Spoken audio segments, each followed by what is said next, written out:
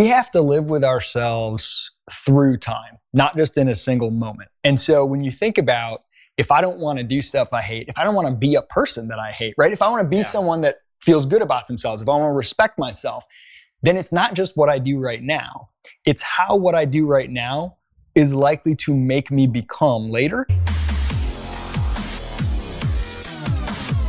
Hey everyone, this is Kurt Mercadante once again with the latest edition of the Freedom Media Network, where we bring you awesome interviews with amazing individuals who are either living the freedom lifestyle or helping others to break free to a life of freedom and abundance. Today, we're here with someone who was on my podcast maybe 2 years ago, Isaac Morehouse. He was disrupting the way that people educate themselves. And when I said educate, I didn't say school, because there's a difference between the two. He was the founder of Praxis, awesome apprenticeship startup. Today, we're talking about his new startup, Crash. Is it just called Crash or Crash.co? Crash.co is the website. Yeah, right? It's just called Crash. And it's about crashing your career. We're going to talk about what all that means. Isaac, thanks so much for joining us today. Hey man, it's great to be back again. So Isaac, we've had many discussions on camera, off camera, about freedom and liberty and what that means. And a lot of people think it in it could be the economic realm, the political realm. I tend to think freedom's between your two ears, and it's what you make of it.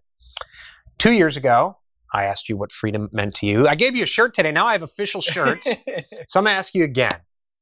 The word freedom, what does it mean to you? Man, I wonder what I said 2 years ago. Yeah, I should have looked it back up. Maybe we'll splice it together and compare.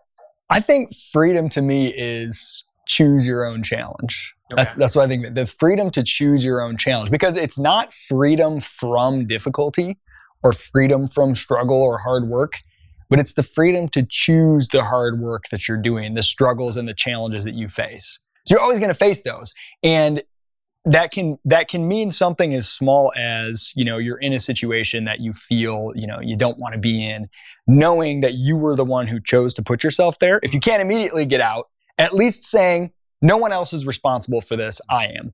But if you can, once you realize you're responsible, you often start to find all these creative ways that you can exit the situation, if not immediately, soon. And so I think constantly reminding yourself, I get to choose my own challenges. I don't get to choose a life that's free of challenges, because that's like death, that's not living. Right.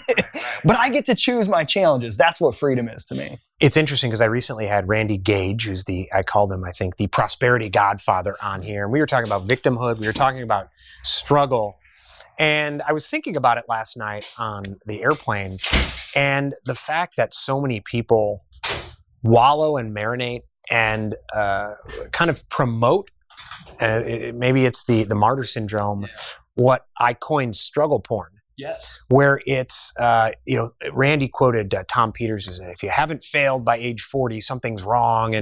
And we've talked about religion and other things, but it's like, it's the struggle, and that's what it's all about in the struggle. And even someone like Gary Vee, although he changes his tune depending on the hour and the video he's doing, but it's all about the struggle. And people post on LinkedIn, I'm sleeping under my desk, and aren't I so awesome? And it's wonderful. But in doing so, maybe they're unconsciously or subconsciously turning themselves into victims and making it seem, well, that's what the world is. I can't do anything about it. I just got to take it as it comes. Yeah. I think for me, there's a big difference between struggling when I don't feel like I'm free and when I start to slip into victim mentality, versus struggling by choice, right? So I love to play basketball. I'm not very good, but out on the basketball court, I struggle sometimes, right? It's physically difficult. I'm fighting in something, or like I watch my kids play video games. They're frustrated. They're not just happy-go-lucky, but they're frustrated. They can't beat a level, but they're working. It's a struggle they've chosen and that feels meaningful to them. And I would distinguish that from just assuming that struggle in and of itself is somehow purifying or good or makes you good. And I think it's hard today with the struggle porn thing. You can get a lot of quick positive feedback if you go on social media and you talk about the ways you're struggling. And you'll get that quick dopamine hit of likes, of sympathy. Oh man, versus if you're just like, I'm having a fine day, I'm not struggling. Right, I'm in control. I'm responsible for everything I'm experiencing in my life. You're not going to get anything from people for that. You're not going to get any easy likes. And so there's kind of this compounding thing where like you're in a struggle, and it's if you say ultimately I'm responsible for this, well, then you're confronted with a choice. I got to do something if I want to get out of here. If you say, hey, this is just happening to me, it lets you off the hook. And not only does it let you off the hook, you often get praised and rewarded just for the mere act of struggling. So I think it's kind of like a double whammy. It's hard to get out of that trap sometimes. It's interesting that if you post that, hey, everything's good, not only will people ignore it, we were in London. They'll accuse you of being privileged and all kinds of stuff. Exactly. I was in London and I posted a picture. We were at Harrods and I was feeling pretty great. Hey, created prosperity, worked hard to get here, or worked smart to get here. And I posted dry aged steak and a glass of French wine for dinner or for lunch. And someone was like, check your humility at the door, man. And I said, why would I apologize for enjoying a nice steak that I could afford? Like, did you pay for it? No.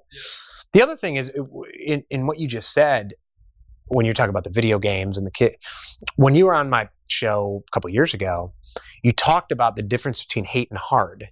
And the fact that some people, like if I talk about freedom mindset, or I talk about it, they think it's all about a life of ease, like doing what you love is a life of ease.